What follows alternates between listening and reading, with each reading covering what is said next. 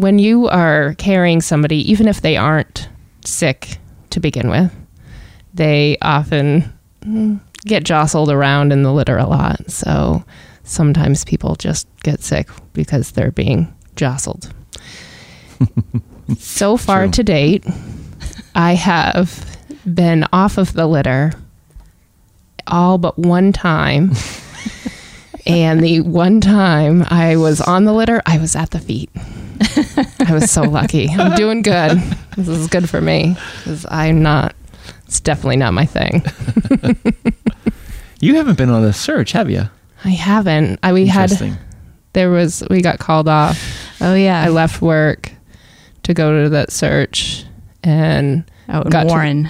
Got to the parking lot and said, "Oh, you can go back home." Interesting. Yeah, it happens. They come in spurts. Yeah. Huh. How does it work to progress within a search and rescue team? Do you have to go on a certain number of missions before you get called in for a search, or do you have to do a certain number of missions before you get called in for a winter carry, or how does that all work? You got to be a guy. That's not even true. Stop. Nobody believes that. The whole purpose of this episode is to dispel that idiocy. Thank you, Mike. You got to be a rugged guy.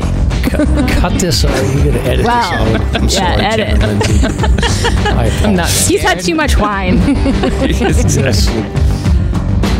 Broadcasting from the Woodpecker Studio in the great state of New Hampshire, welcome to the Sounds Like a Search and Rescue podcast, where we discuss all things related to hiking and search and rescue in the White Mountains of New Hampshire.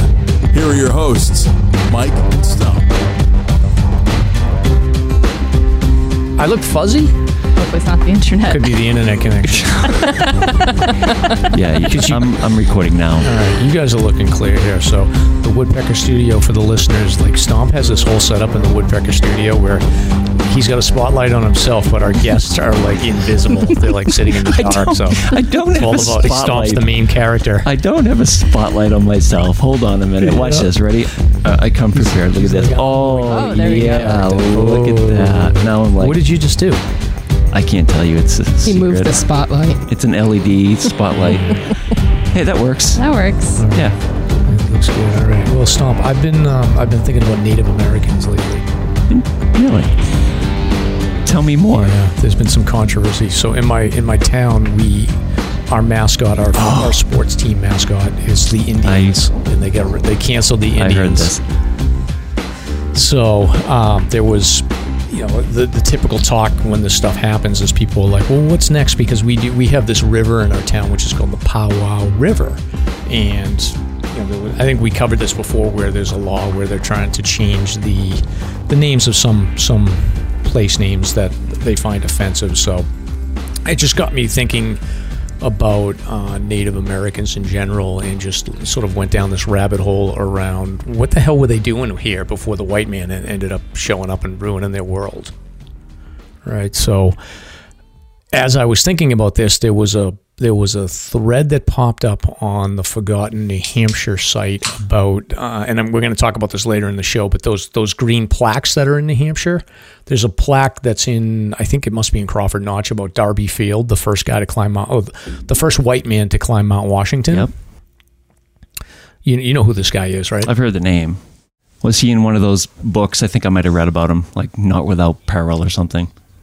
Well, he's credited as being the first person to ascend Mount Washington, but when somebody had posted this roadside sign in this Facebook group and said, like, this is the guy and this is an interesting story, everybody got all ticked off because they were basically like, Native Americans have climbed that mountain before him, and I guess he had a couple of guides that were Native Americans, so everybody was fighting back and forth over whether or not Darby Field was the first person to climb Mount Washington, or whether or not it was likely that Native Americans had climbed it before.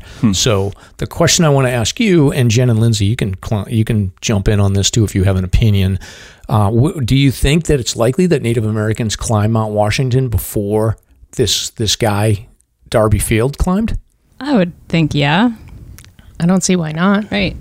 Totally plausible. Yeah, and I think it's plausible as well, but let me play the devil's advocate for a second. So I did a little bit of research. So I had a little bit of time on my hands this weekend because my wife's in Florida, and I was like trying to figure out, I'm like, how many Native Americans were in New England back in the 1600s or the 1500s? And there's no way for them to know, but like I came up with a couple of numbers. Like there was an estimate of 70,000 in New England, and then there was another estimate of around 100,000.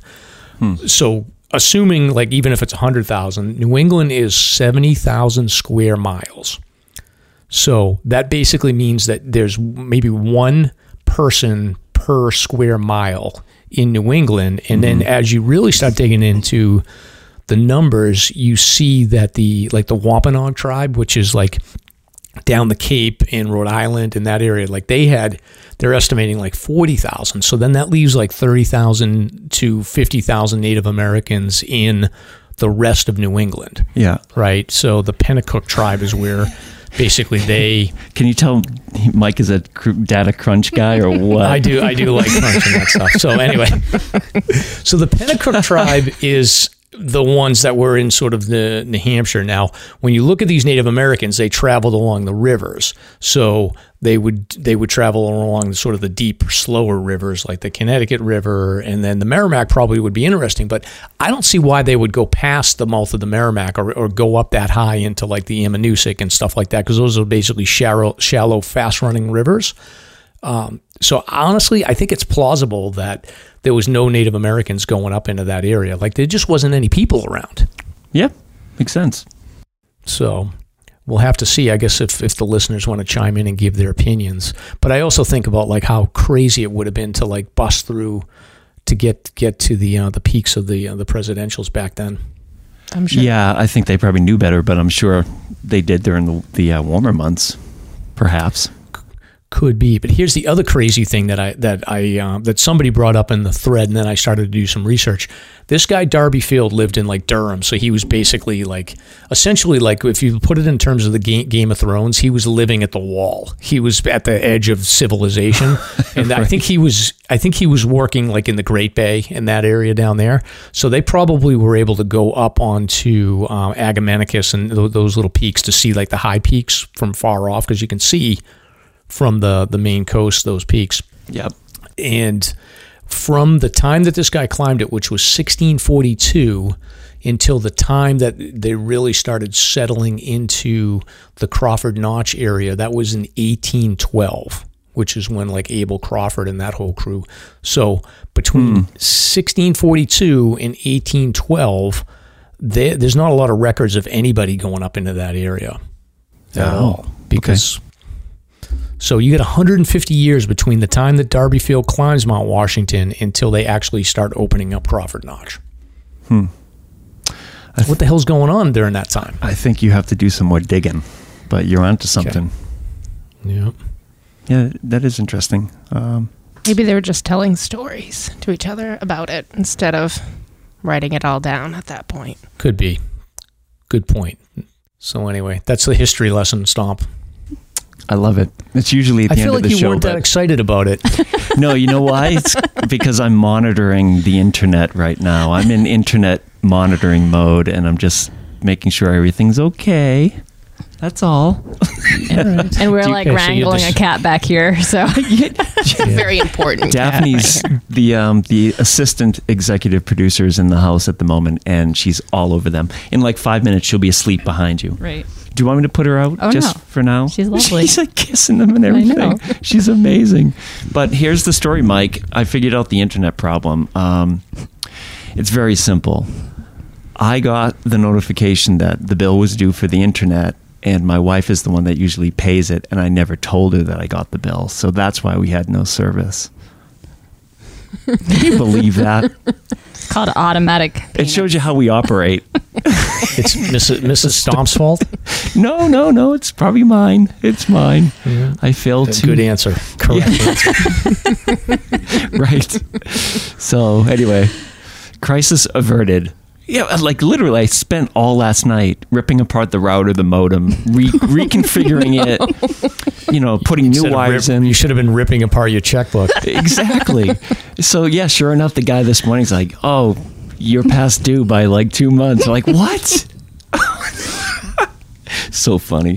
Oh, well. Whoopsie. All right, well. So I'm glad that Jen and Lindsay are enjoying the cat, but I heard a rumor that they don't really like cats and more dog people. I heard they're dog people. Well, That's what's in the notes here. Yeah. Oh. Yeah. It's kind of true. That is I mean, kinda we true. like cats, but Yeah. I became a cat person by accident. By accident? Well, you were a dog person yeah. originally. Interesting. Huh. The cat kind of just Well, squirmed her way in.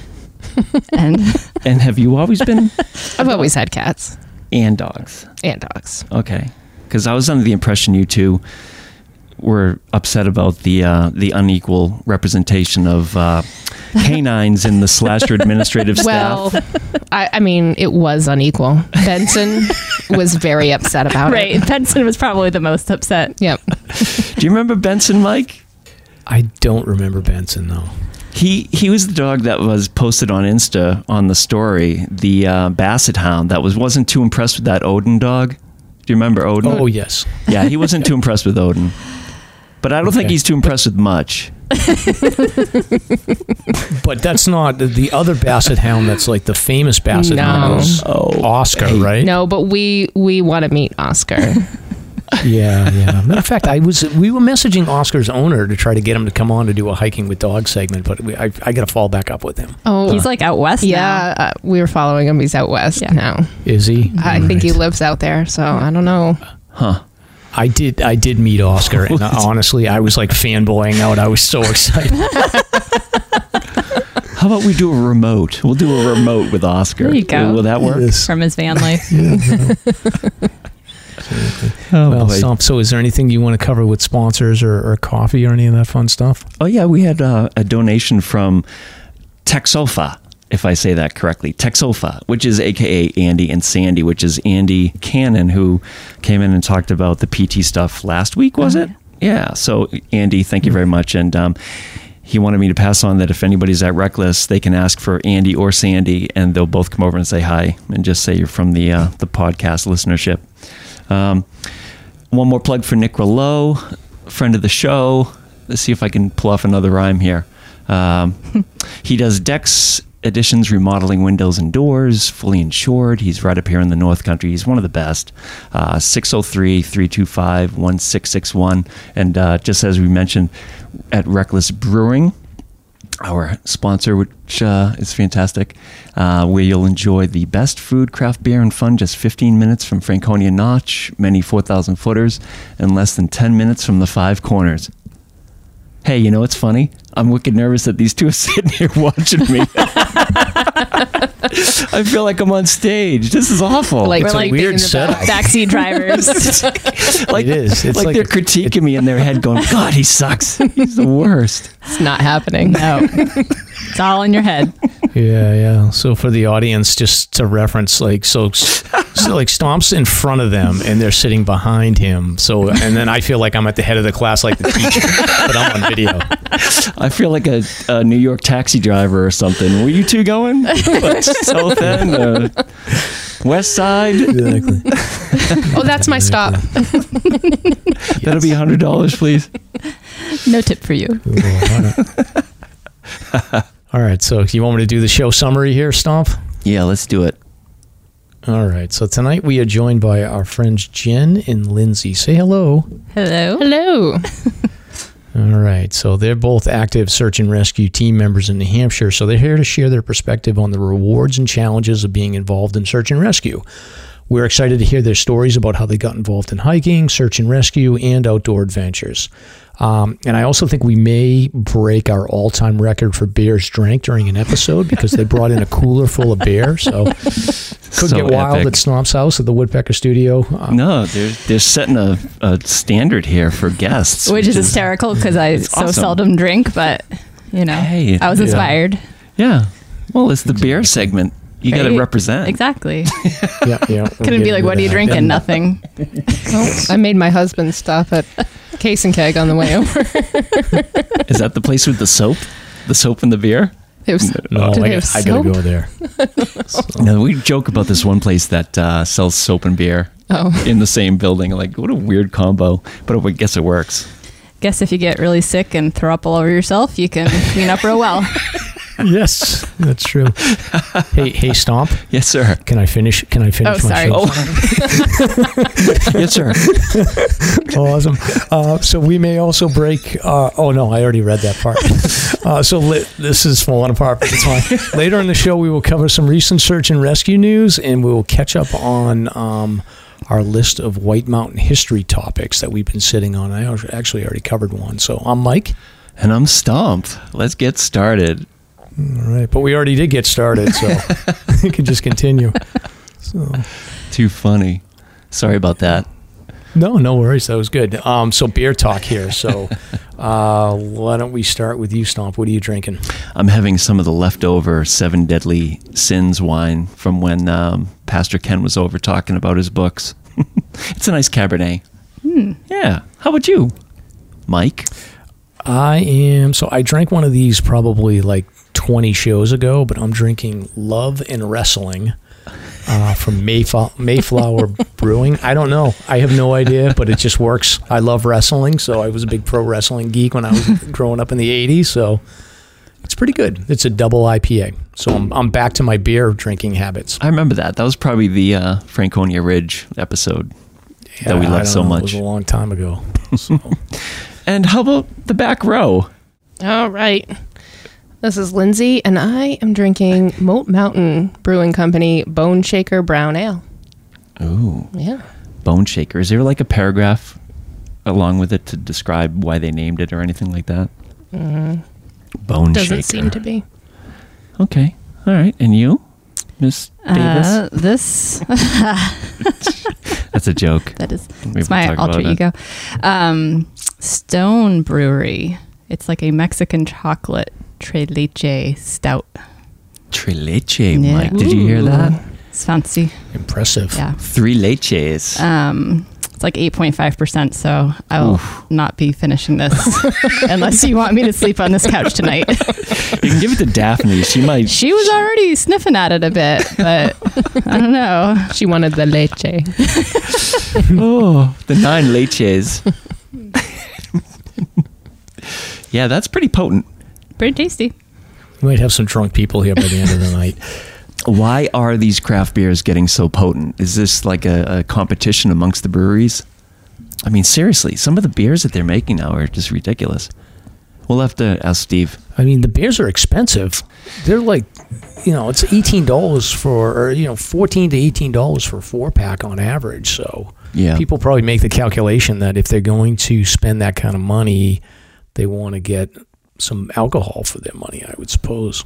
Yeah, I suppose you're right. Makes sense. As opposed to taste or flavor. Yeah, exactly. Although I do find with the IPAs, and I'm far removed from college, but back in college when we were drinking nothing but Busch Light, like you could drink a 6-pack of that before even going out, and I was drinking water, but like you could never do that. This is a double IPA. Like I could never just pound this down. I suppose some people can, but I certainly couldn't. Mm-hmm. No. Double IPA. Good stuff. Double IPA, yep. All right, Stomp. So recent hikes, you done anything? Nope. Spicy Cheeto guy. I've done nothing. But it's just I've been too busy. And it's an interesting topic. Remember I told you about my issue where I get OCD about waiting for rescue calls, so I just sit around on the couch. I think I need an intervention. I really do. I know it sounds weird, but it's true. So I just sit around, watch TV, and wait for the call, and then all of a sudden it's Monday morning, and then I haven't hiked. I need help. Somebody help me. Stomp prevention. Right. This is just a tough time of the year. So I don't want to use that as an excuse, because I look at their Instagrams and these two are out all the time. Oh, so I haven't been out lately. Oh, really? Yeah. Jen has. Well, I had the week off, so I took advantage of it. I saw your pictures. Did you go to Carrigain? I did last week. I did Hancock's. I did Carrigain. And then this past Saturday, I did a Bonds Twins Traverse. Awesome. Which kicked my butt. Yeah, I bet. Did you go solo or with anybody else? I started out solo and then met up at Boncliffe with a guy that was named Kyle, doing his grid, working on his grid. He's pretty far into it, and that worked out well. We ended up hiking together for a while, and I figured he would, at some point peel away, much faster hiker. But then my car spot on the other side fell through. Oh, geez. And Lindsay, who would let me borrow her Garmin InReach, I was able to message with this person, so I was going to need a ride, and I would have been able to figure it out, but he ended up giving me a ride back to exit 32. So wow, living on the edge. Yeah. Did you have the plan A and plan B in your book in terms of just in case, or was this on the fly? It was kind of on the fly. I mean, having the Garmin was kind of was my plan B, because I knew that I'd be able to. That's awesome. If the car spot fell through. Did you know how to use the Garmin? Or did you figure that out on the way too? No. Lindsay was kind enough to give me a tutorial. And it's somewhat similar to the GPS units that we use for SAR. Yeah. So that part of it, as far as, scrolling through the different pages, was very similar. Actually, a little more user-friendly than the ones we have for SAR. Wow. Epic. So that's a lot of mileage. Lindsay, was Tecumseh the last thing that you did? Yeah. Oh, okay. So she... myself and the Teal Goat did Tecumseh. I mentioned that a couple shows ago, actually, but yeah, because you had your umbrella. I felt like you were Mary Poppins hiking up the mountain. It worked pretty well. I don't know. Did you use an umbrella? I've always been curious of whether it's worth it or not. It is. If you run hot, then you don't have to worry about the thick waterproof layer up on top, so you can wear a t-shirt, a wicking t-shirt, maybe a thin microfiber thermal underneath that if you need to, which I think I did that day, and then the umbrella does the rest. So I just breathe easier instead of wearing this monstrous Gore-Tex thing that doesn't breathe that well. It doesn't work very well when it's a hurricane. Do you just hold the umbrella like Mary Poppins? Yes, sir. Yes, sir. I feel like I saw Danielle. Well, she was the one that got me into it. Our friend Danielle, she's an umbrella person, but I feel like she has an umbrella that attaches to her shoulder strap or something. Of course she does. That was a thing. I don't know. Of course she does. Well, she can get away with it. But she was the one that got me into umbrellas. Cool. Yeah. I've used one a few times for short hikes. Yeah. It's not bad. Yeah. They work great. They don't work so good when you're going up Scar Ridge and there's a bushwhack when, thick scrub and stuff. They don't work out too hot for that. But yeah. Me and my friend Tom were in the absolute monsoon going up the Mahoosic Arm. I don't think the umbrella would have helped. No. No. But for Tecumseh, fair game. How about you, Mike? Good. You still on Honeydew? The Honeydew list is complete, so the stairs are done.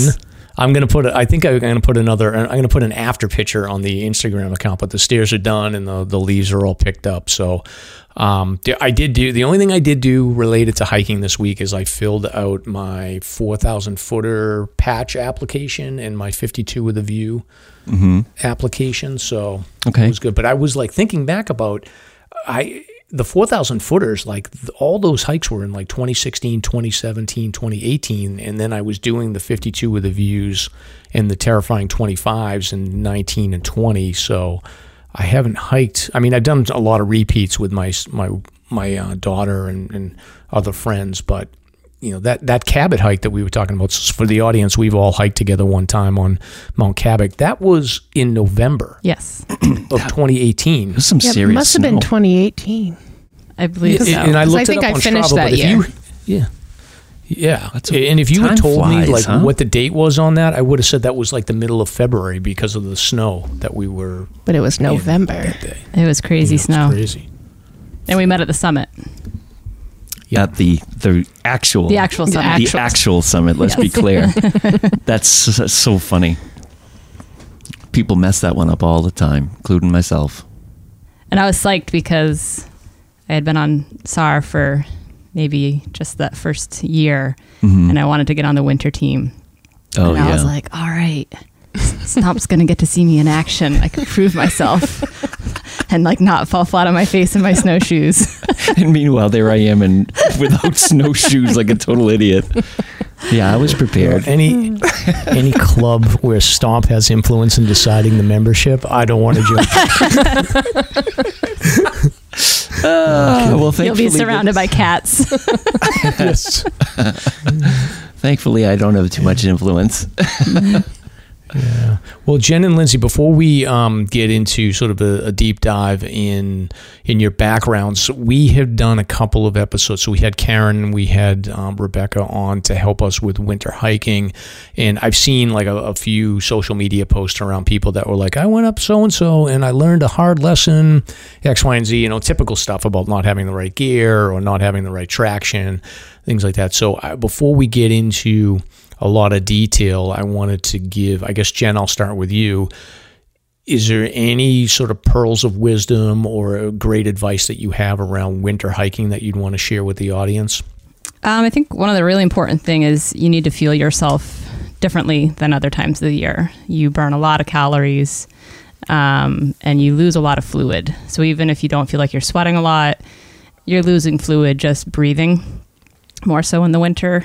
So it's really important, I think, just to, whether it's every half hour, every hour, stop, make sure you're drinking, eat something if you don't think that you're hungry, because you may get to that point where your reserves are starting to get depleted and then you're starting to feel nauseous and you don't want to eat. And that starts to get into a dangerous situation where you are more prone to fatigue, more prone to hypothermia. So stop and take, people try to rush sometimes in winter. And also the kind of where you have your food accessible in your pack, because if it's really cold in different places, you don't want to be stopping and fumbling to get to your food. You need to be able to kind of eat on the fly, depending on what the conditions are. Yeah, I agree. And I always find myself forcing myself to eat and drink in the winter just because I just don't get hungry and I don't get thirsty in the winter. It's just, maybe it's cold weather. Yep. And I like to bring something hot to drink. I just think it makes me drink better. Yeah. Do you heat your water before you go? I do. If it's middle of winter. Or? Yeah. Usually, I'll usually bring a thermos to something hot that I know will stay hot pretty much the whole hike. I'll usually boil an Nalgene and have that in a little insulated cozy inside my pack. So that if it's, depending on the conditions, if it's, around 0 degrees, hopefully by the time I bust into that, it's not freezing cold. And then the one that I usually have like on my hip belt in its own separate koozie, whatever those are called. Yeah, koozie, I guess. I don't know that I'll boil that because I want to be able to drink it right away, but I'll put, hot water in just to make it a little easier to drink. I run cold, so I like to generally stay warmer. Yeah, makes sense. I'm just the opposite. Now, you might want to tell Mike where you're from. Where I'm from. Originally, remember? Remember, yeah. Well, I'm from New Hampshire. Yeah, and? Well, I'm not from that area, but I worked at the Belknap Mall for a stretch. like in high school. Mike thinks it's Belknap still. The Belknaps. So I can't tell you how depressing it is when, because I pride myself like, I'm a New Englander. And like, because my in-laws have the house in Maine and then I spend so much time in New Hampshire, like people will say, oh, you're a man. But so I'll always be like, well, I've traveled more areas in New Hampshire than most people that even live in New Hampshire. And then I'll throw something out like, oh, the Belknaps. And then I get exposed for being a Flatlander. So. That's great. So, but Jen, I agree. Like the thermos with the hot liquid, I almost look at that as a 10 essentials for me because we had a hypothermia situation on an overnight with my friends, and to see how quickly my friend was able to snap out of his hypothermia situation with hot liquid was like an epiphany for me. So I've always brought a thermos full of like hot chocolate, and I usually will drink half of it when I get up top, and then I save another half of it just in case I run into somebody that's in trouble. Just to have that available, I think is huge, and that's the big piece of advice that I always pound into people as well about winter hiking. Definitely. Yeah, Lindsay, what about you? Well, I'd have to say making sure you have some type of turnaround time. So whether it's if you don't make it up to the summit, make sure that you're prepared to just turn around because the winter is totally different. If you're breaking trail, if you're doing anything, we've had to turn around many times and just, you don't make it, the mountain's not going anywhere. Do you live by a hard deadline, like 2:00 or 3 p.m. or that type of thing, or just In certain situations, if it's starting to get later, I mean, I don't go out there and say this is my deadline for this particular summit, but if it's starting to get later, we'll look at how long it's taken us and how much we may still have to go, and sometimes we'll just bail if people are starting to get tired. Or Yeah, I tend to avoid the hard time deadlines and just look at the weather and mileage left. I'm not really concerned about the dark or the evening. That's fine with me. But because I sort of wonder about people that call it at 2:00 and just turn around. Like, what? Wait a minute. We can keep on going, right? Yeah, if you have headlamps, especially in the winter, it's really easy to hike out because if there's snow cover, you're going to see pretty well. Yeah, sure. And I think the more you hike in the dark, the more you enjoy it. Mm-hmm. So we would hike in the dark all the time in the summer after work. Yeah, Saturday I started in the dark. I ended in the dark. You get used to it. It's great. Yeah. And with SAR, we're doing it all the time. Hell yeah. Yeah, search and rescue sees mostly afternoon and nighttime activity, it seems. Yeah, exactly. All right, so Stomp. So that's good. I want to keep focusing on this winter hiking topic just because I feel like there's a lot of people that are getting into it, and I was lucky enough to have people that were experienced winter hikers that I could hike with and learn from and ask a lot of questions. And I don't know if everybody has that opportunity. So the more wisdom we can share, the better it is. Hopefully people will stay safe out there so that you guys can have a nice boring winter. Yeah, exactly. So Stump can get off the couch. Yeah, there we go. That's the solution.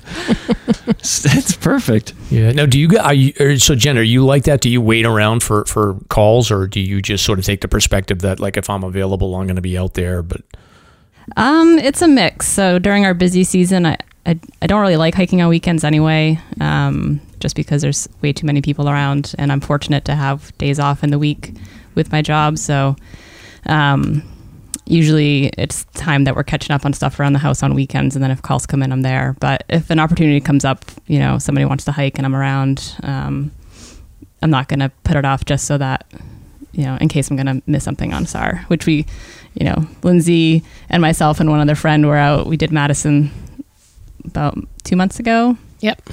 And as we were still like 3 hours out when the call came in, we're like, oh, guess we're not going to make this one. We kind of thought we could make it at first. We're like, we'll just respond. We're going to be late. We definitely weren't going to make it. Over late. Yeah.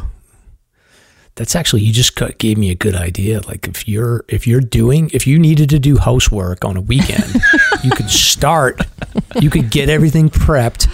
And then start the work, and then have Lindsay call you, and then just tell your husband, like, okay, I gotta go, and then there you can go off to Reckless and have some beers. Right. Well, my problem is my partner's also on the team, so yeah, it's not going to work out there. Not going to work so much for me, but it doesn't work. Oh, well, I tried. So.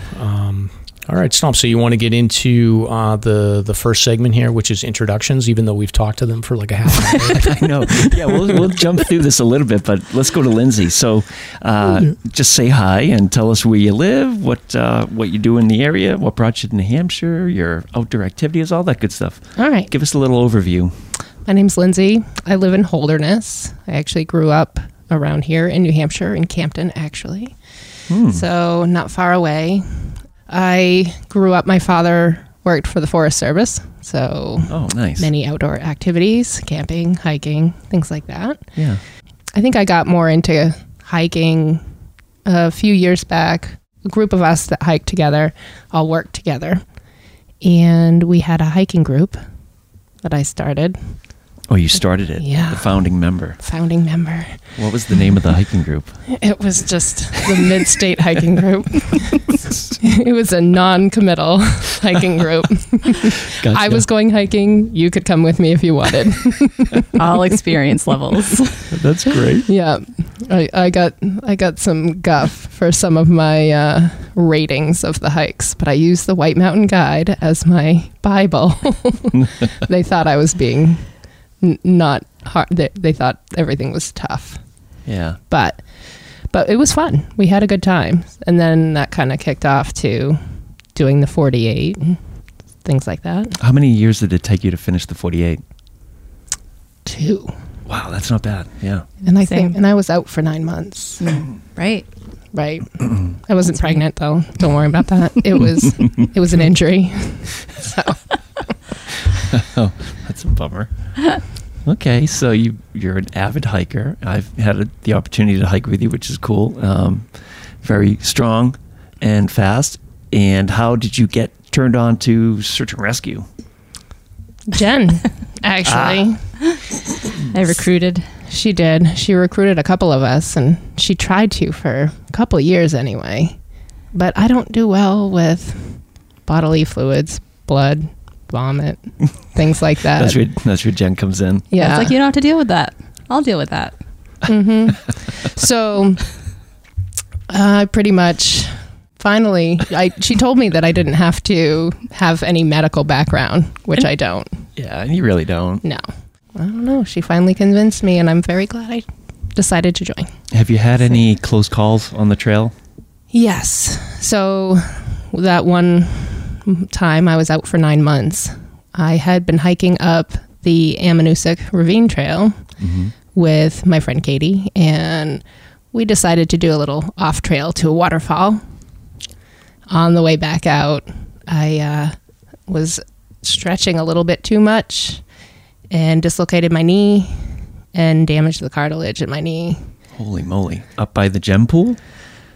A little bit further up. Okay. And that's way up there. Yeah, so it took us a little while to get down. She got me a couple sticks to use as my poles.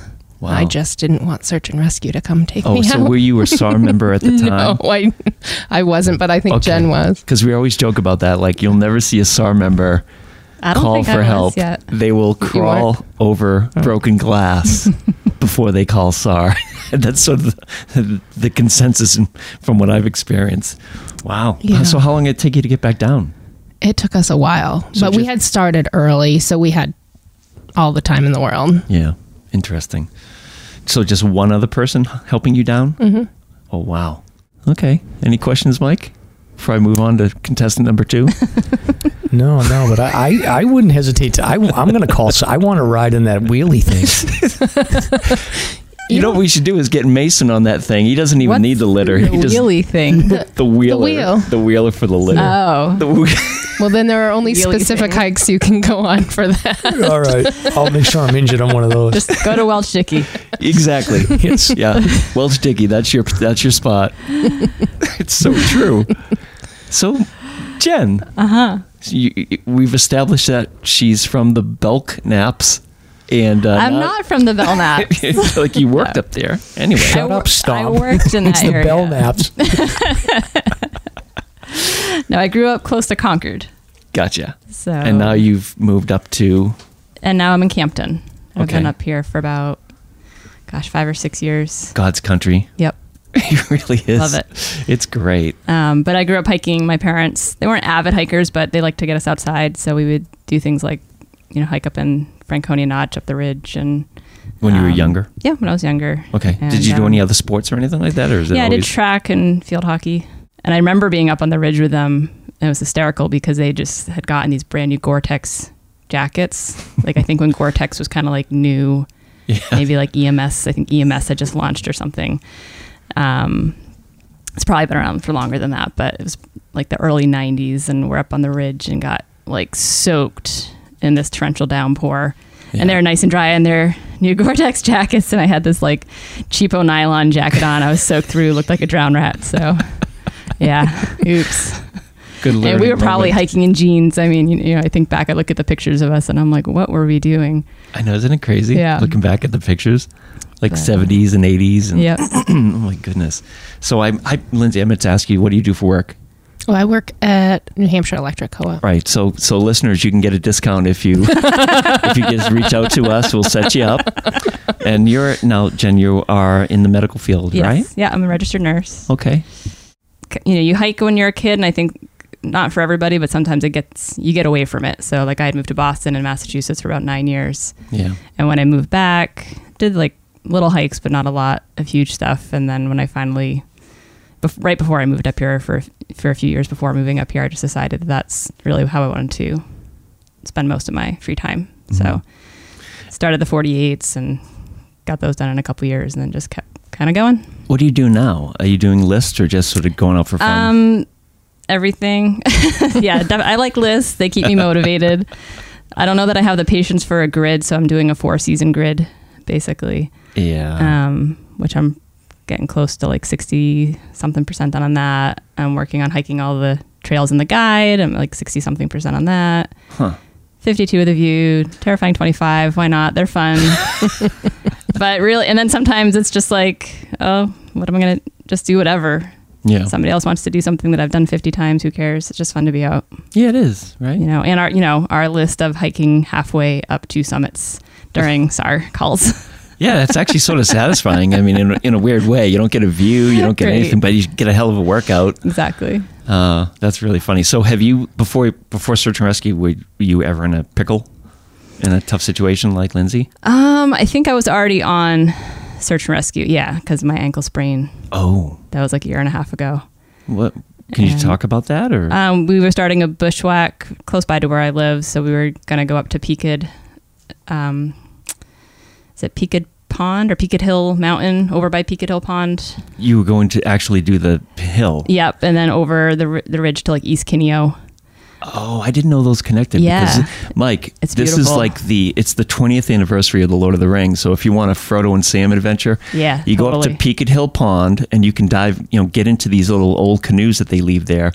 You can do your Frodo and Sam thing across the pond and then bushwhack up to these two little peaks. But I had no idea that we connected went to from Kineo. Ellsworth Pond.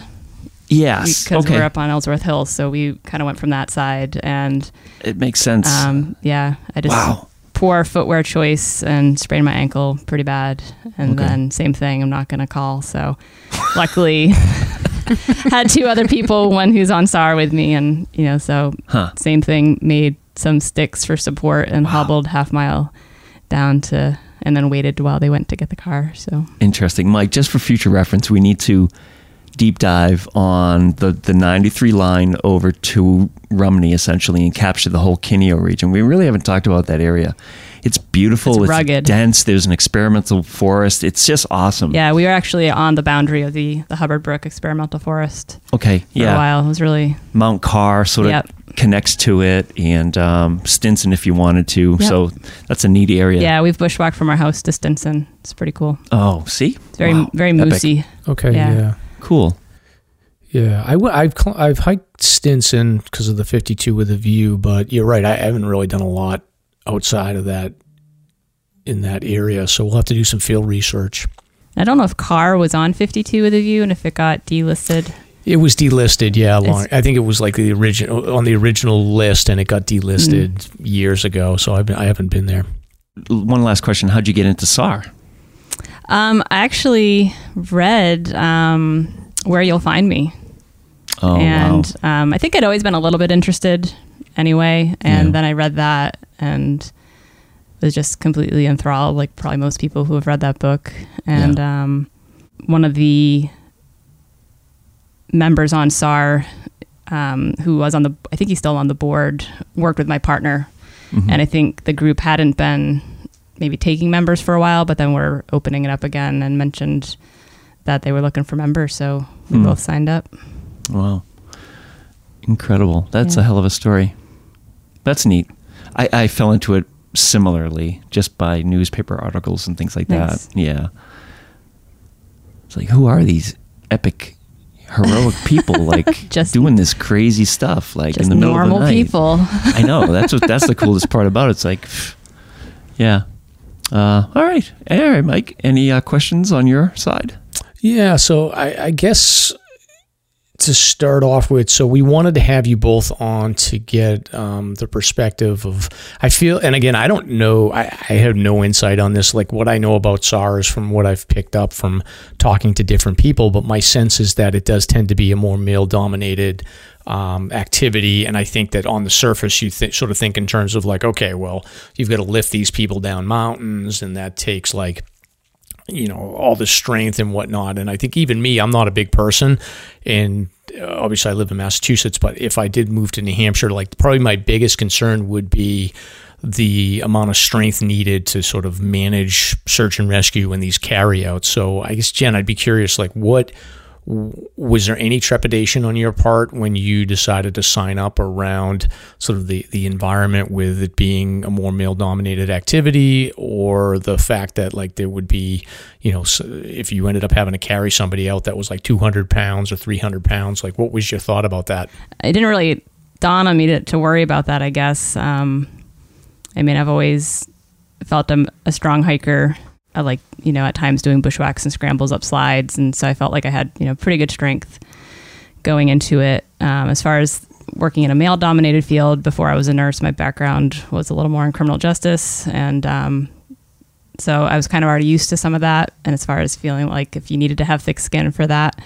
But I feel like the group that I'm with has been nothing but, open arms as far as, welcoming anybody onto the team as well, as long as they're fit and able to do what's required. Got it. And Lindsay, did you have any concerns about that aspect of sort of male dominated and carrying people down mountains that would be tough physically for you?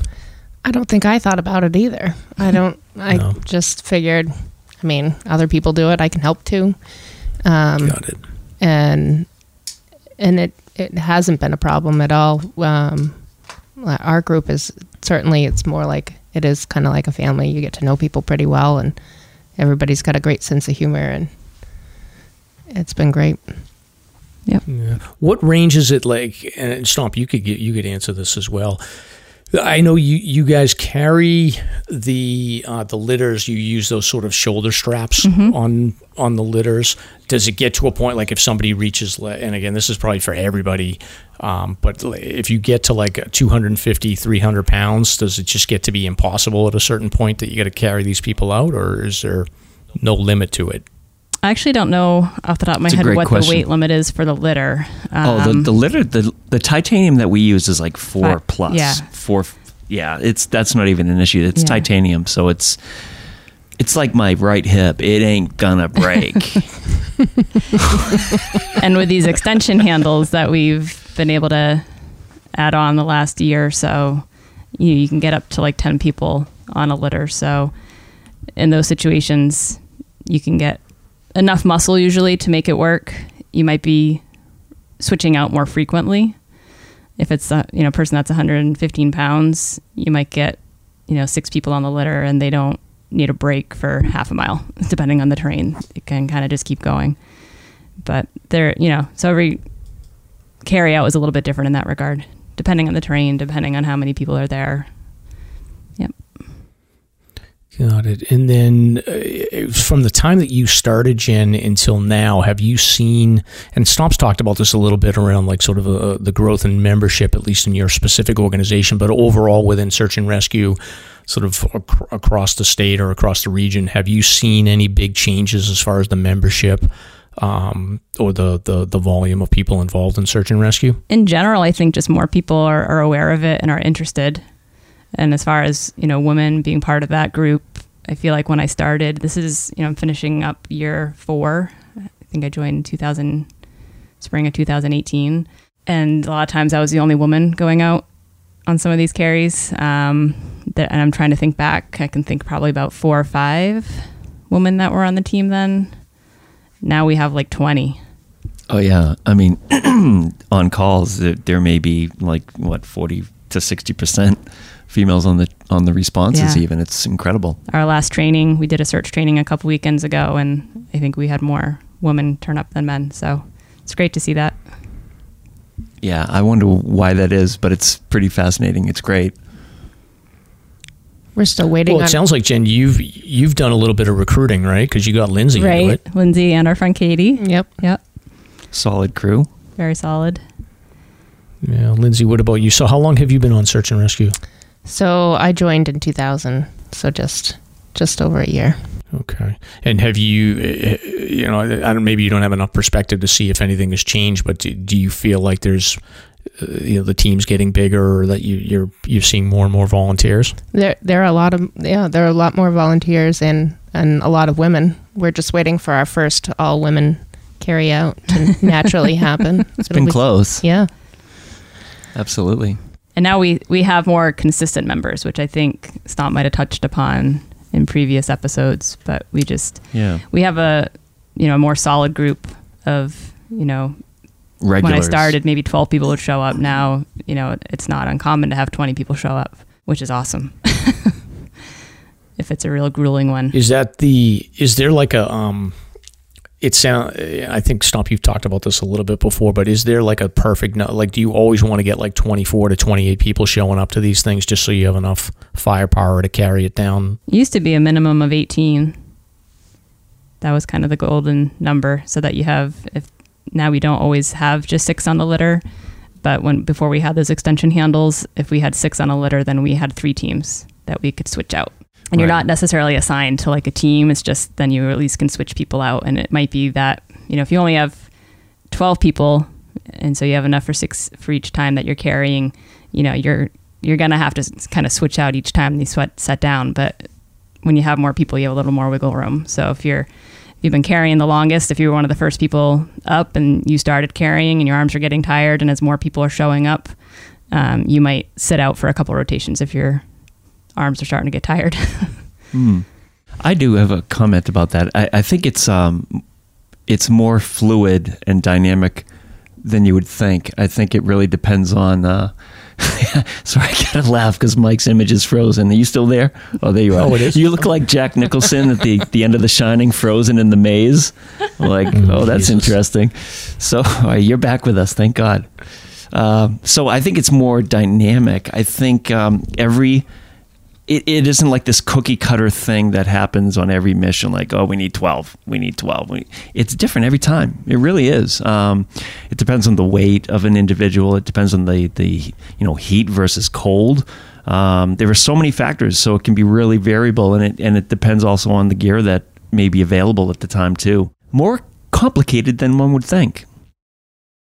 Interesting. Now, Lindsay, I remember when Stomp was starting search and rescue, like we were talking and he was showing me like, here's the gear list and I got to go do this shakedown hike and all this stuff. And I sort of thought to myself, I was like, I'd be afraid to do that. Like, it sounds like a lot of work. And like, what if I bring like the wrong stuff and they yell at me, or what if, they don't like me for some reason? Can you talk about like your experience going through the process of joining? Was it as scary as I thought it was going to be when Stomp explained it to me? Yeah, it was. I think that everybody, when they first start, look at the gear list, they put everything in their pack, and then they try to go up on the qualifying hike with everything in their pack. Oh, it's excruciating when you do that. But yeah, same. They're all laughing at us. Yeah, It's sort of twisted. It's just the way it is, the tradition, I suppose. Until you get up to Greenleaf and the sun is set and it's freezing and everybody's scrambling to put their layers on, and then you're happy to have everything. So yeah, right. That's good. Now, Lindsay, do you still carry like a heavy pack with you, just out of habit now, or have you trimmed down your gear list? I think I've always carried the heaviest pack, typically, out of the people that I hike with. I have a hard time leaving anything at home. It's hard for me to slim down. I want to make sure that I have everything I need. And in the summer, I carry so much water, and it's so heavy. But I am one of those people, I run hot. I need it. Do you have a filter and stuff like that? Do you carry the filters? I do. I need to transition into that during the summers and do more recon about where the water sources are, because I carry the water too. And I used to be a hero, like, I'm just going to carry a couple gallons and like get a workout. And now it's just like way too much. That's what I always told myself too. I'm just going to have a better workout. Yeah. Training. I think I was built for SAR because I feel like I've always had the biggest pack. When I first started winter hiking, people would come along and like, where are you backpacking? It's like, nowhere. I'm just over the day. This is my day hike. Bog Pond. That's awesome. So for the listeners, Bog Pond is like a 1.5 mile loop. in Plymouth, and it's beautiful, absolutely stunning. Quincy. Quincy. Yeah. Quincy Bogs, excuse me. So it's a nice joke. There's no elevation. It's just flat. Yep. It just goes around a bog. Yeah. Now, Lindsay, can you talk a little bit about time commitment? Are you sort of stuck at home on the weekends waiting for search and rescue calls, or like if anybody was thinking about joining a search and rescue team, can you give them a sense about sort of what the commitment is you're looking at? Well, I mean, I don't think it's a huge commitment, really. It depends on how committed you want to be. I thankfully have a job that allows me to leave if a call comes in the middle of the week. Not everybody has that option, but at least on the weekends, it's usually sometime after 3. So if you're able to make some of those commitments sometime after 3, then 3 it's to not 5. too bad. Yeah. You'd just be out later. Yeah. So we do have requirements. I think But- every team's a little different with that, but Yeah, they're not difficult to meet. no. It's all about Reasonable. balance. I mean, you really need to balance a lot of stuff.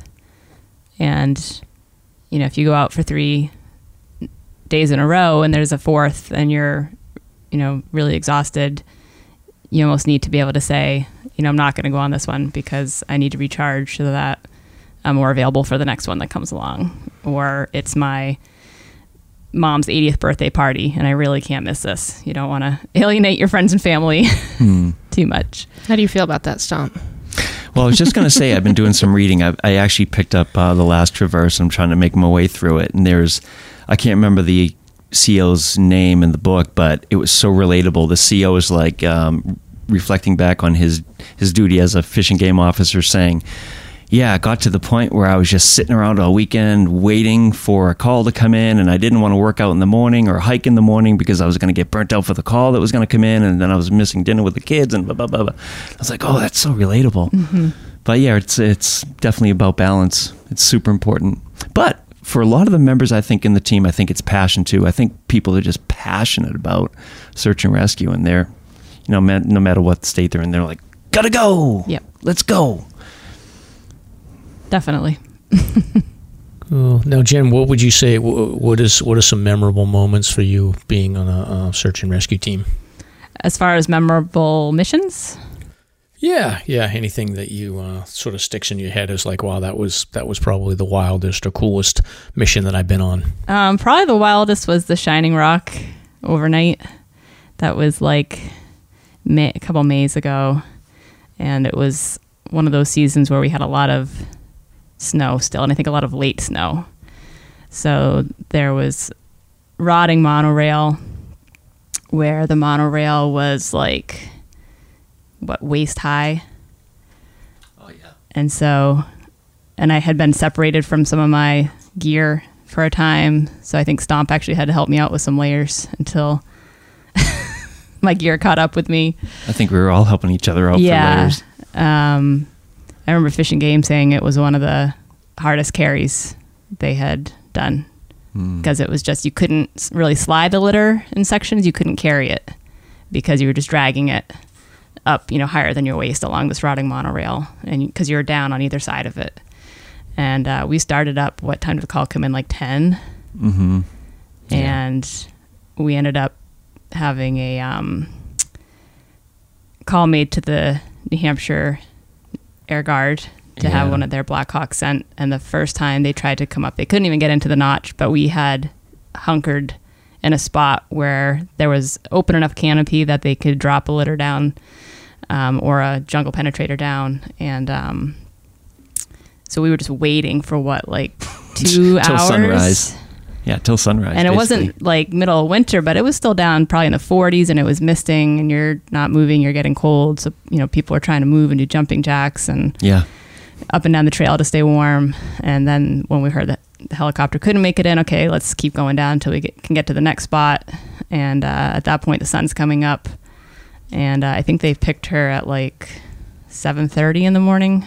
And when you're already cold and damp, and then, that rotor wash, that's real cold. You immediately watching your breath freeze. So I think we got back to the cars at like 9. Yeah. And I'd worked all day, and then I was out all night. I went home and took a shower, and I went to work. That's heroic. So, and I felt, trashed. Pretty epic. Yeah. And I think that harkens back to why it's important to carry all that stuff in your pack. Because, I mean, you never know when you're going to be out all night. Right. Because things change. It's very dynamic. Or you think, oh, I'm just going out to Welch Dickey. And then as you're carrying this person out, you get a call for another search. Yeah. And so you think what's going to be a small, turnaround time ends up being an all-night thing. So now I tend to carry a lot more gear in my car so that if things change, I can pack more stuff once I get to the trailhead or what staging area and know a little bit more about what might be happening. Oh, yeah, the car tote. Yep. I have that. Car tote on top? No, it's in the back of my car, but it's a big tote and it has a lot of stuff in it. You never know. I'm prepared for everything. Yep. We could go. Well, I'd be so thrown off if I was doing like a mission like that and I was like, okay, it's going to be 6 hours and then you end up being out all night. I would I don't think I would do that well, but I'm weak. So. And one of the members' wives went and got breakfast sandwiches. Mm-hmm.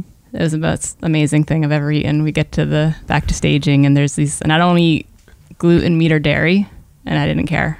I ate like 2 of those. Meat, sausage, very glutenized. English muffins, they were delicious, and Dunkin' Donuts, and yeah, it was great. Yeah. Awesome.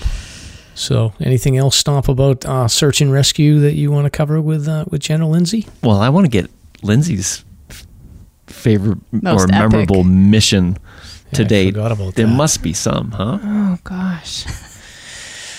I'm sure there's some. I don't know. My most memorable mission, I don't know. There are too many that I was just trying to beat you in how many we went out on, but that didn't work out very well for me. Well, you dodged a couple close puking incidents. I did. Yeah. So we talked a little bit about how I am not okay with vomit.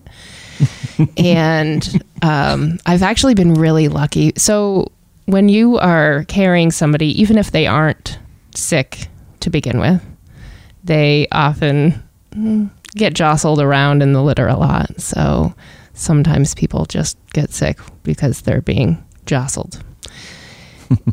So far True. to date, I have been off of the litter all but one time. And the one time I was on the litter, I was at the feet. I was so lucky. I'm doing good. This is good for me because it's definitely not my thing. You haven't been on a search, have you? I haven't. We got called off. Oh yeah, I left work to go to that search and out in Warren. got to the parking lot and said, "Oh, you can go back home." Interesting. Yeah, it happens. They come in spurts. Yeah. Huh. Now, when you're so how long? How does it work to progress within a search and rescue team? Do you have to go on a certain number of missions before you get called in for a search, or do you have to do a certain number of missions before you get called in for a winter carry, or how does that all work?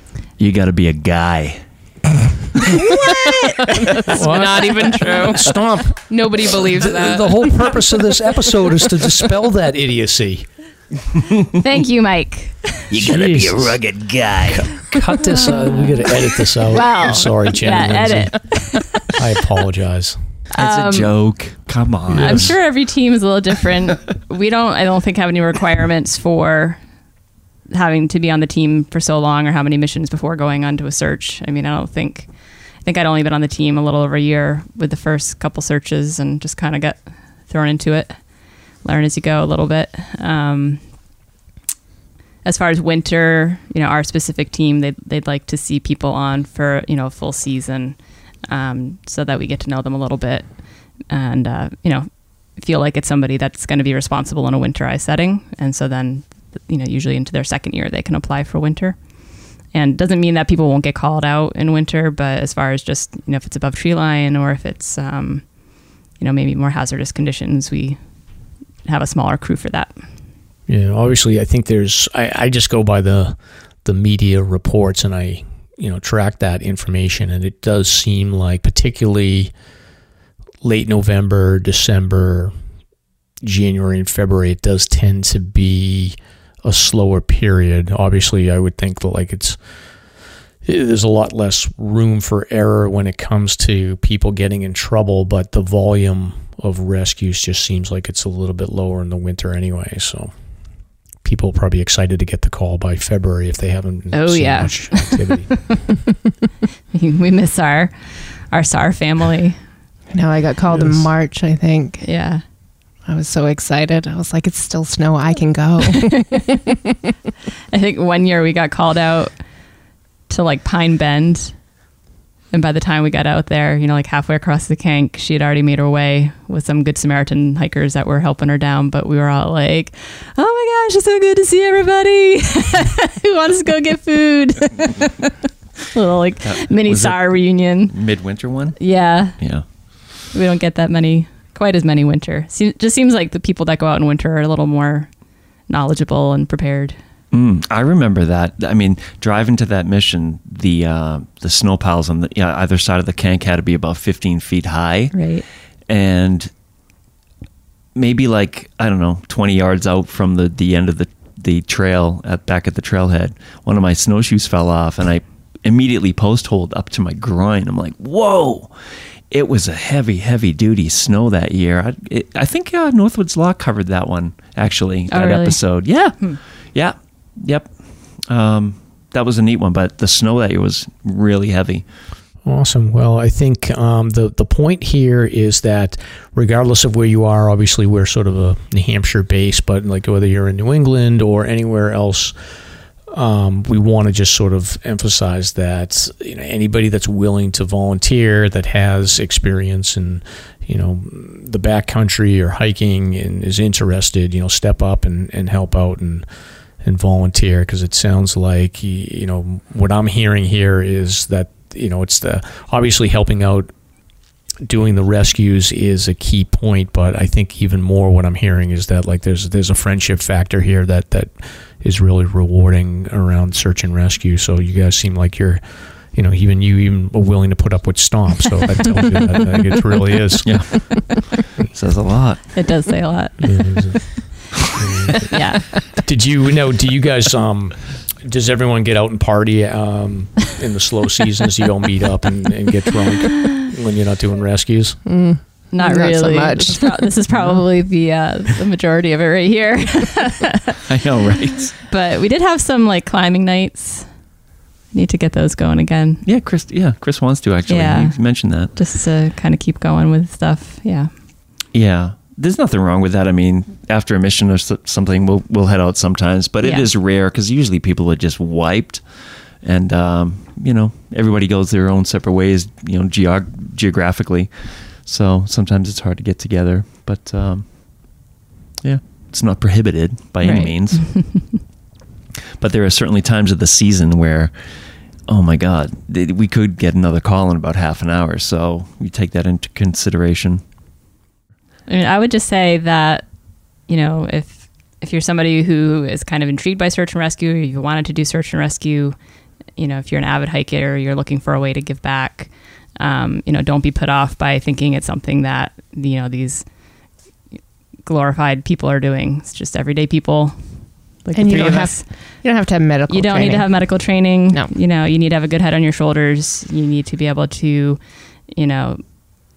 work well in a team and take care of yourself and not put yourself at risk, in that team setting, and be able to take directions. And really that's what we're looking for. So what's your take on the impact of social media, good or bad, for search and rescue?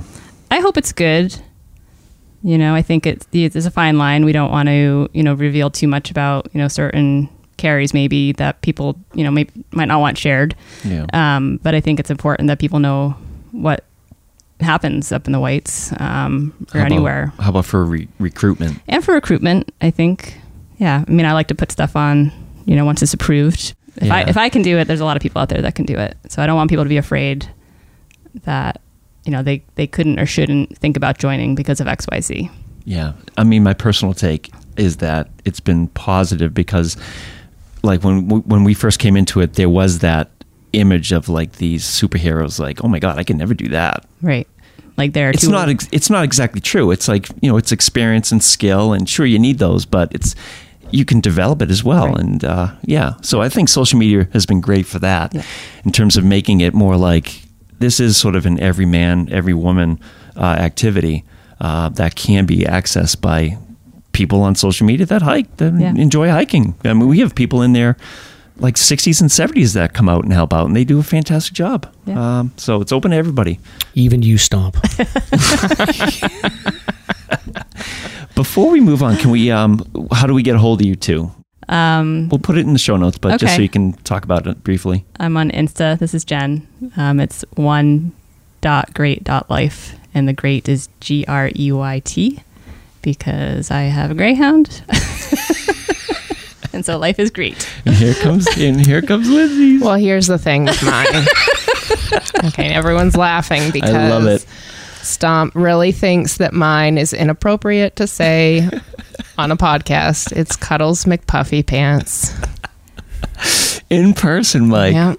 Here she is. I love that name. How did you get that name? It's the best. So it's kind of a strange story. So you don't have to go there if you don't want. No, it's fine. It's appropriate. I was in Ireland with my family, and my brother is a travel blogger, and so he was trying to get me onto Instagram. And at the time, I didn't really know what it was. I'm like, what is this platform? What are we doing? I don't want people to know who I am. So I made up Cuddles McPuffy Pants. So nobody knew who I was. It's genius. So the Mick is hearkening back to your heritage? Yeah, to my Irish roots.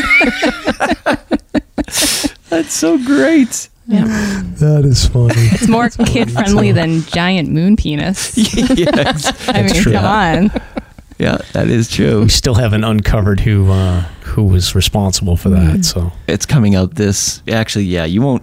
you'll hear it Friday, but okay. Yeah, it's sort of funny. Great episode coming out this coming week, actually. We give a little bit more backstory on it. Yep. Awesome. All right, let's move on, I think. Thank you so much. Yeah. So, by the way, so Cuddles McPuffy Pants is on Insta. So good luck trying to find that. You have to spell it correctly. No, we'll put the link in the show notes. You better. I mean, it's easy. It's how it sounds. It's no spaces altogether. Okay. Moving on. Yeah, that's funny.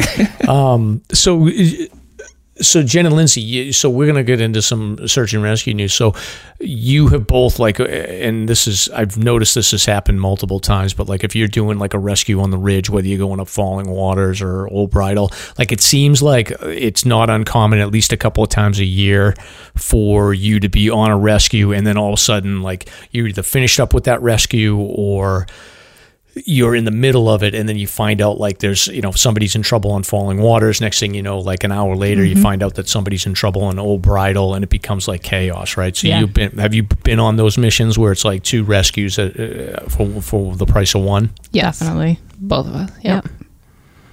Or early morning and late night in the same day. Same. It's crazy. Yeah. Well, believe it or not, on Monadnock they had a 3-for-1. 3 rescues going on at one time. Oh my goodness. Did you hear about this one? I think I did. I didn't get the details. I didn't get the details, no. Let's check it out. Yeah, so it was November 14th, which I don't know what day that is. I don't know my calendar. I think it was a Sunday. It's a Sunday. So 10:30 a.m. Fish and Game were notified that there was an injured hiker a short distance from the summit on the Spellman Trail. So this is the way that I go up. I'll typically go up Spellman. Me and my friends do our little secret mission to find an unnamed secret spot, and then we head up to the Pumpelly Trail Junction, and it looks like this person had fallen and been injured. So 57-year-old female from New Hampshire suffered a fall and was in need of assistance. So she was assisted down the mountain by park staff and an off-duty member of the Jaffrey Ringe Memorial Ambulance Service to park headquarters. And I guess they arrived at 7:38. So 10:30, they got down at 7:38. And then she was transported to, that's a long carryout. Yeah. I'm not really sure what was going on. But anyway, as that was going on, yeah, so her call came in at 10:30, and it says here that she wasn't out until 7:30 at night, because as her call was going on at around 12:45, they got a second call from about another hiker in need of assistance. So there was a 53-year-old guy from Massachusetts had made it to the summit and fell and suffered a serious lower leg injury, and he was at the very peak of the mountain. So this is two people coming off the peak of Monadnock in icy conditions, apparently, or at least cold enough that it was getting slippery. So there was park staff, Good Samaritans, and then Upper Valley Wilderness Response had made it up there. So they were assisting this person, and they were basically looking for DART to come in with a helicopter, and there was a landing zone that was established, and apparently they notified the rescuers that they weren't able to fly. So they figured the quickest way to get this person off the mountain would be to descend from the summit down the White Arrow Trail to the old toll road. So the rescue team endured wet, steep, and slippery trail conditions. Meanwhile, this other lady's getting taken down Spellman, I'm guessing. And then descending the White Arrow Trail with this guy at around 6 o'clock, yet another call came in about a third injured hiker. And this hiker had suffered a fall and was in need of assistance. So 43-year-old female from Massachusetts, apparently she's a frequent hiker on Mount Monadnock. She was out for an evening hike when she saw all the emergency vehicles, and she figured, I'm going to go try to help out. She had experience as a hiker. She'd been on there quite a few times. So she wanted to be a good Samaritan, and then she ascended the White Arrow Trail to the summit, noticed that nobody was at the summit, so she missed all the action. She went down the White Arrow Trail, and just before she gets to where the rescue teams were carrying this guy, she fell and injured herself. So then the four rescuers that were carrying this guy, meanwhile, on the other side of the mountain, they're still carrying this lady down as all this is going on. It's amazing. They had to leave the second guy and ascend back up the White Arrow Trail to help this third person. And apparently she had to be put into an ambulance on the top of the toll road. So I guess this guy... Oh, no, the third person, her condition was deteriorating, and she became the high priority to transport to the hospital. So she ended up getting down around 7:45. So long-ass day for Monadnock and the Upper Valley Search and Rescue Team. What a mess. Kind of a circus. I'm exhausted reading all that shit. Yeah, let's hear it for Upper Valley. Right. Great team. Really skilled team. Yeah. And that's a busy mountain. Yeah. It is. It is. Yeah. It's probably in the top 3 of most frequented rescue spots anyway, don't you think? I mean, you hear about it all the time. There are a lot of people that hike that mountain. Yeah. Oh, yeah, definitely. Although I've never done it. I've hiked Pack Monadnock a million times and never Monadnock. I think I've hiked Monadnock once before I had my dogs. And since they don't allow dogs... And that's why I've never hiked it. There you go. I didn't know that. Yeah. So is there a sign up? Mm-hmm. Yeah. Do you have to get through a gate with a steward? Really? I believe so, yeah. I did when I did it. I don't think there I think was. it's just because it's so popular, the amount of people, if there were dogs on it, it would just be like dog poo city. Oh, sure. Wow. Yeah, and it's like the main parking lot. You have to kind of walk right through the ranger station, so there's no way that you could sneak a dog through that area. I think there's other trailheads I've never been to that maybe you could, but you want to follow the rules. Unless you don't follow rules. Sneak a basset hound. Yeah. Yeah, exactly. But Monadnock, I mean, it's just like it's getting colder and it's getting slippery, and my guess is that there's probably not enough of like sort of ice to effectively even if they had microspikes, it probably would have been useless just because there's nothing to bite into. It's just surface. Mm-hmm. So Reminds me of Mount Major. It's just yes. It's terrible. I hate it. So many people are unprepared, you know, when they go up that or down it. What's the size difference between Major and Monadnock? Good question. I don't Off the know. top of my head. Oh, significant. Like elevation I mean, wise. Major. Yeah, I mean, Major, I would it would be the equivalent of like Mount Willard, and then Monadnock would be the equivalent of going up like Mount Pierce. It's not a 4,000 footer, but it's pretty close. Maybe like a Gotcha. Cardigan. Okay, yeah, that makes sense. You know, Yeah. 3,000 something. Huh. Yeah, it's a great mountain. I love it. I mean, it's the mistake a lot of people make is they go up these like White Arrow and White Dot trails that are like, that's where everybody goes. I recommend if anybody's going to hike it, I'm probably screwing myself now, but I like to go up the Spellman Trail, sort of stay on that side, and it's a lot less crowded. It's steeper, but it's more of an adventure to go up on that side. I will never hike it. It's just too far away. Seriously, it's like you'll I'm hike it. so- It's on our- You're spoiled. I know you're trying to talk me into going there, Mike, but I probably will. But it is like you get so lazy living so close to the whites, you know. You're awesome, Stomp. Great. All right. So the next one here is. Oh boy, I am jealous. I'm jealous. So we got to be serious here for a minute because this is actually a sad story. So November 20th, Rockingham County officials in Brentwood, New Hampshire, which is down by me, that's like southern New Hampshire. So they got a call related to an individual floating in a kayak in the middle of the Exeter River. Brentwood police arrived on scene and observed the kayak floating in the river and saw a male individual lying down motionless inside the kayak. So the headline here is basically a hunter found deceased in Brentwood, and so this person was motionless and did not respond to their calls. So a member of the police department waded into the river to retrieve the kayak and observed what appeared to be a deceased male inside the boat. So EMS arrived on scene a short time later, and Fish and Game determined that it was a 79-year-old male whose name's being withheld that was deceased inside the kayak. So they don't really know any details. They're labeling this as a hunter. He was hunting in a kayak, I guess. I don't really know how that works, but they're investigating the incident, and it appears that he was, suffered a medical emergency at this point. So rest in peace, Hunter. But it sounds like he passed away doing sort of a cool activity, I guess. We always say that when somebody dies, like at least they're doing something True. outdoors and doing something they love. So right. I don't know what it's worth. Yeah, that's all you can say. It's the mystery of life. Yeah. 79. At least he's out there doing it. That's a Yeah, exactly. Yeah. See, that's what I just said. Stop. Everybody says that. They're like, well, at least he's doing what he loves. Pay attention, stop. well, no. I say that because there have been like some weird like young recoveries and stuff lately, and it's just like, oh, good. At least with this individual, they were in their latter years. Yeah.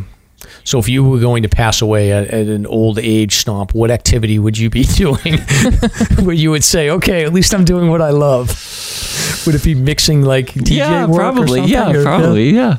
I think I would love that. Yeah, nice and loud. My eardrums will explode and I'll just crumple onto the ground. That'd be beautiful. With a I'm glass of gonna Cabernet. keel over at 90, like over an Excel spreadsheet.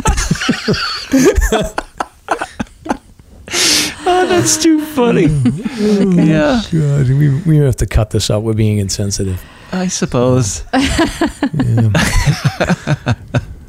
How would you want to go, right. Jen? Oh, What's your gosh. best way to go? This got morbid I quickly. know, Go it ahead, really Jen. did. I don't know. Gosh, in my sleep, I guess. And you, Cuddles? Well, probably Cuddling a McPuffy probably pants. cuddling a lot of puppy dogs. Right. How's that? Oh, all right. Dog person, not a cat person. I just wouldn't want to die like out hiking because then somebody would have to like come out and get me. You know? What's that even mean? You would want to die hiking? No, I said I wouldn't want to die hiking. Oh, you wouldn't. I misheard you. Okay. Yeah, because then, SAR team would have to like come out and get me. And Yeah. All right. I feel bad. Okay, so. I appreciate that. I'm glad it wasn't the other way around. That No. would have been weird.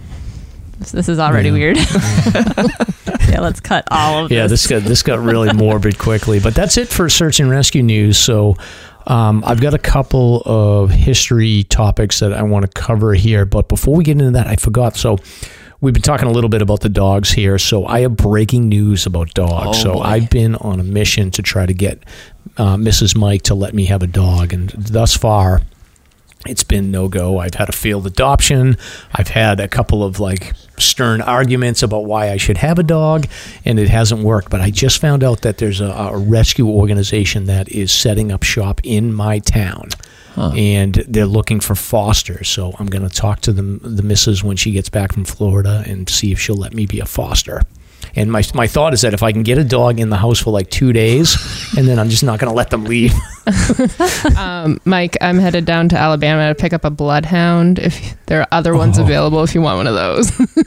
Oh my God. So I'm going to stay in touch with you too, because I may need to again, I'm going to switch to my move's going to be I need a foster. Oh. And then I'm just never going to let the foster leave.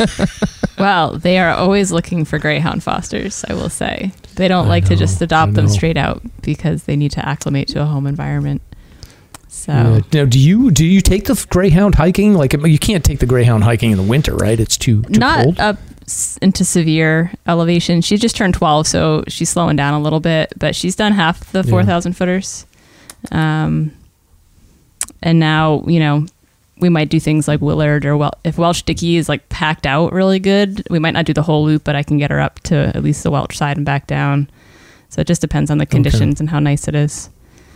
But and is she voice command with you? Are you able to keep her close by? she's not completely voice command. I do hike off leash with her, but she doesn't stray. She doesn't run off into the woods. She's not lagging behind or ahead of me. She's kind of right with me the whole time. She's Velcro. She's pretty much Velcro, yeah. So she's a little, less skittish than she used to be. She was afraid of the woods when I first got her. But so then if I see other people with dogs coming, I'll leash her up. Yeah. Was she a retired race dog? Yeah. Yep, she raced in Florida. I've had 3 greyhounds, and they've all hiked a little bit, but she's the one I hiked with the most. Yeah. Well, when they come out of an adoption after they've been racing, are they generally in bad mental shape, or was she pretty easy to transition into retirement? She was actually in pretty rough shape. She was probably in the worst of all of them. We didn't get her right away. She went through a pretty long foster process where she transitioned from Florida to New York State and then over to us. But it's usually, them getting used to, not sleeping in a crate, or sometimes they still do sleep in a crate if they're going to a home with other animals. That's why they like to foster them sometimes, to test them to see if they're, safe with other dogs or small dogs or cat safe. The one that I have now, she's very, low prey drive, so I don't have to worry about her. I've seen chipmunks run right across her feet camping, and she could care less. We have a cat. They tolerate each other. She doesn't chase after her. But other greyhounds would do that. So, but it's just quirky nuances. They've never seen stairs and they have to be taught how to walk up and down stairs. And for some of them, it's really easy. And other ones, they kind of panic, and hardwood floors can be difficult. And my second greyhound, who was a foster, and then we didn't, ever have her leave because she was too sweet. I lived on a lake at the time. We took her out to the dock. We walked to the end of the dock. She kept walking and fell straight off the dock and sunk 6 feet to the end of her leash because they don't realize sometimes that water is not a hard surface. It's things that they've never seen. And so That's amazing. Yeah, it's like greyhound geometry. Interesting. Now, is it just Florida now where they're legal to race? There's still a few states. Florida, I think they've actually banned it, and I don't know if it's completely phased out. There were so many tracks down there that they were phasing it out just so that there weren't so many dogs coming out of, quote, retirement all at once. But I think Texas and Arizona and West Virginia are some states that still do it pretty heavily. So back when I was my first greyhounds, they came out of New Hampshire and Massachusetts. They were still racing then. That's starting back in 2005. Yeah, because I remember the Seabrook and Wonderland and Revere were pretty big. But has there been any unintended consequences with greyhound racing being banned? Like, is it like to the point now where there's not a lot of greyhounds, or is the breed threatened because it's just not? There's no money in it for racing anymore? I haven't heard that it's been threatened, just because the states that are still racing do have, quite a few. So they're actually hauling dogs out to other parts of the country to take the burden off the rescues in states that have kind of that overwhelming presence still of racing. And, maybe somewhere down the road things will change, but, there's people on both sides. I guess I'm probably pretty neutral, but, they just want a cozy place to snuggle up with people. They're really quite loving pets. They just love being around people.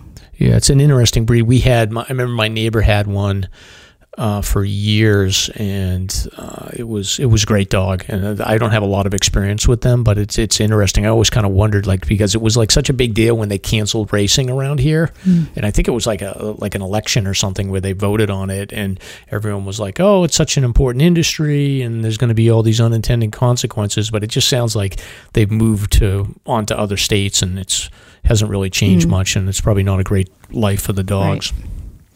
But definitely not really a hiking dog per se. So back to that. They're not really built for hiking, but you can build them up to it. But if you're a hardcore hiker, probably not getting a greyhound. What dogs are built for hiking? Mutts I feel like are just really good, Really? But yeah. That's funny. But just, I had an Australian Shepherd that was fabulous. He was pretty good at it. Yeah, labs. Huskies. Some dogs like hiking in the winter better than others. I've seen little Chihuahuas hike in the ridge. I think it depends, but you gotta know. Chihuahuas on the ridge. I don't know, we got in this whole Holy topic. moly. Sorry, but No, that's you just cool. you gotta pay close attention. Yeah. And it's funny, I'm much more hypervigilant, I think, with the gear doing SAR now. But I think back when I hiked, real hardcore, doing like a half Prezi Traverse with her, I didn't have any kind of rescue harness. And now I do. Now I just like doing the Quincy Bog. I bring it because if she slips and breaks a leg, I want to be able to carry her. Yeah, there's like a whole separate kit for the dog. Yep. Are you using the Mountain Dog Wear? I sure am. Yeah, New interesting. Hampshire made. Yep. Yeah, that's great. We plug them occasionally. Yeah. Certainly did after the Odin show. Yeah, and that Odin show was, I think, our second most popular episode, and I hope, I don't know for sure, but I'm hoping that sort of got the message out to carry extra gear for the dogs in case they need a rescue. I think Stomp should do a round of 48 with Daphne, who's trying to get up in my mic right now. She's so high energy. It's incredible. She's out of control. She's repositioning the mic to a better sound. She's just trying different tonal qualities. She is. Let's dive into some White Mountains history, shall we?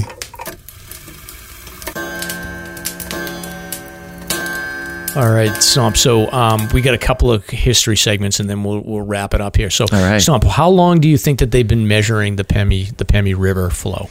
What year do you think that started? I'm going to guess 1740.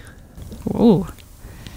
No. That's a little bit, calm down there. We weren't that technically What kind of advanced technology did they have back then? Yeah. Well, yeah. it may not have been digital, but yeah.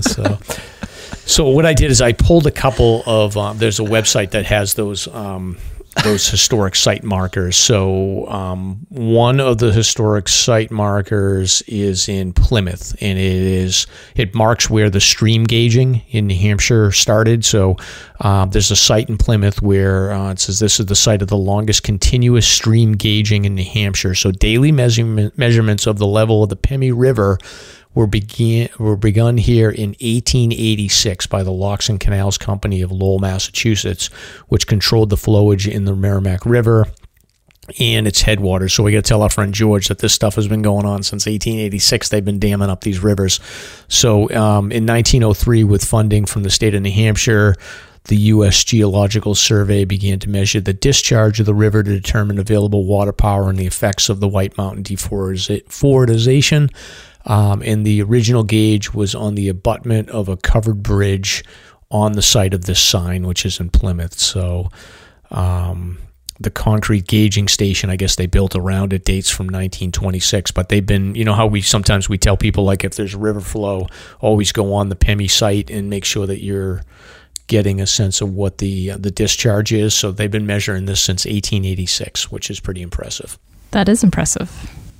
Yeah, I never knew that.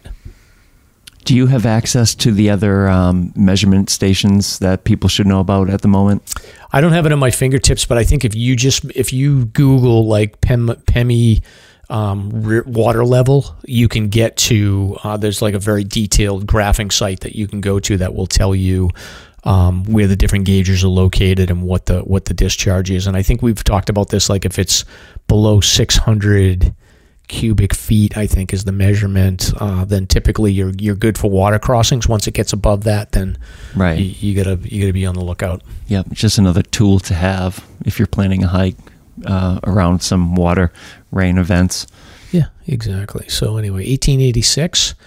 My next topic here is a guy named Ebenezer McIntosh Stomp. So we had covered this previously in the lost episode when my audio went out. So talk about Ebenezer. So this guy was Ebenezer. So he was an early rebel rouser in Boston. So he was part of the leaders in the Boston South End, and he became, I guess, the head of the South End gang.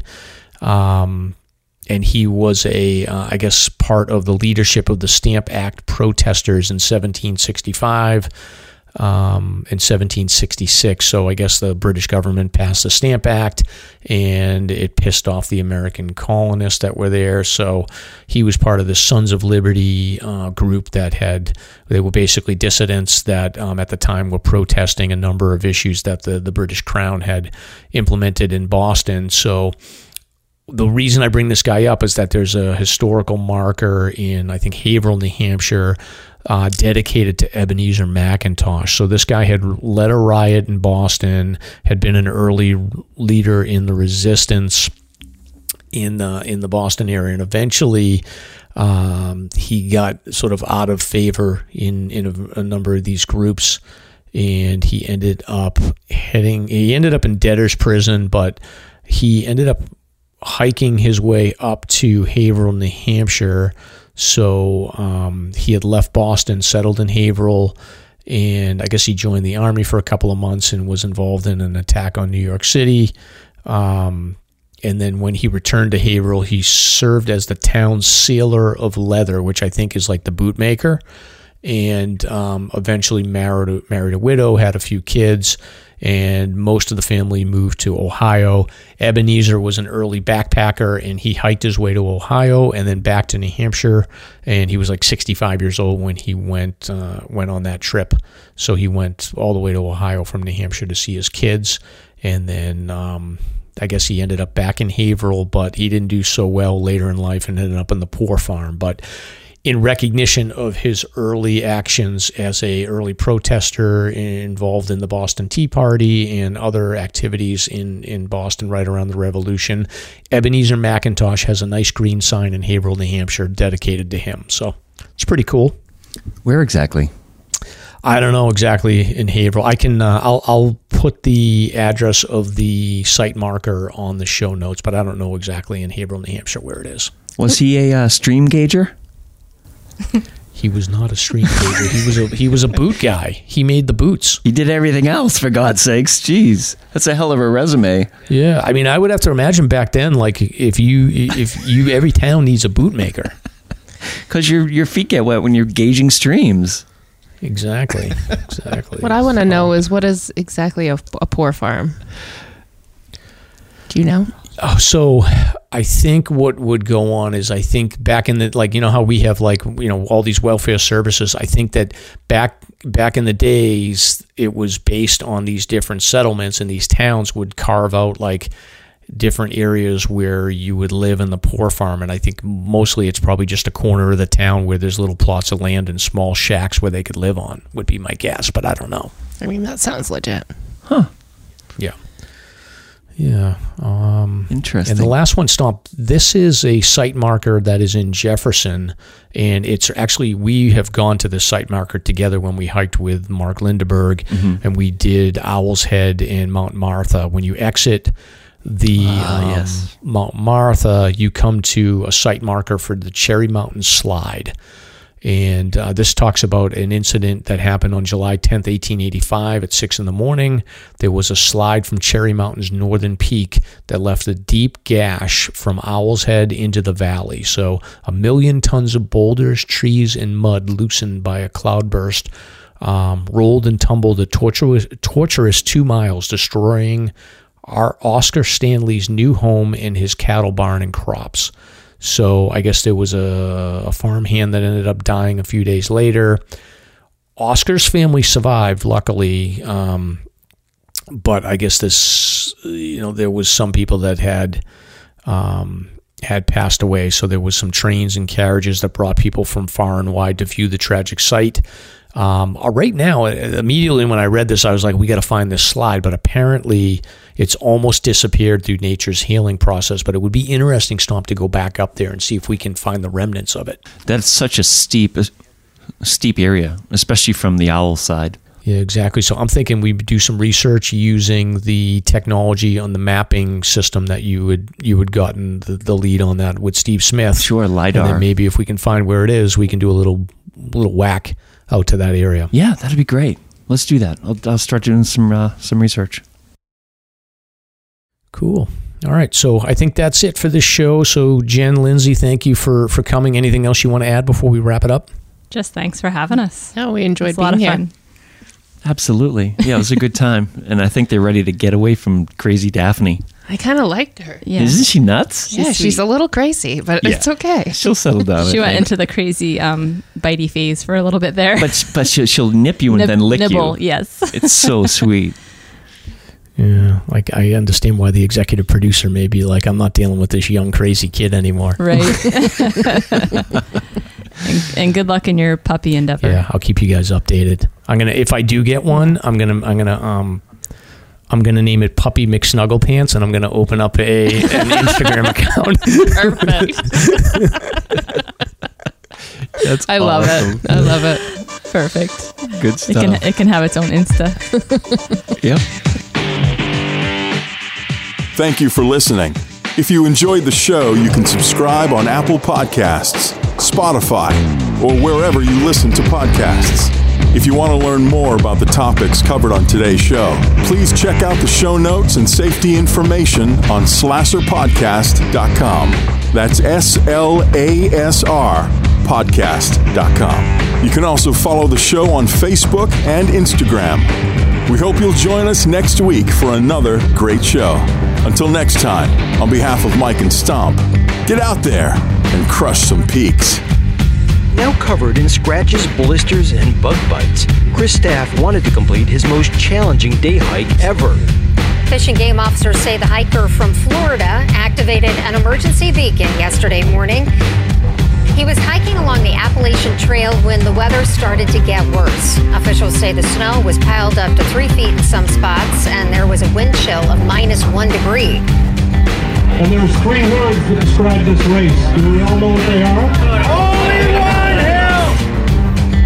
Lieutenant James Nealon, New Hampshire Fish and Game. Lieutenant, thanks for being with us today. Thanks for having me. What are some of the most common mistakes you see people make when they're heading out on the trails to hike here in New Hampshire? It seems to me the most common is being unprepared, and I think if they just simply visited hikesafe.com and got a list of the 10 essential items and had those in their packs, they probably would have no need to ever call us at all.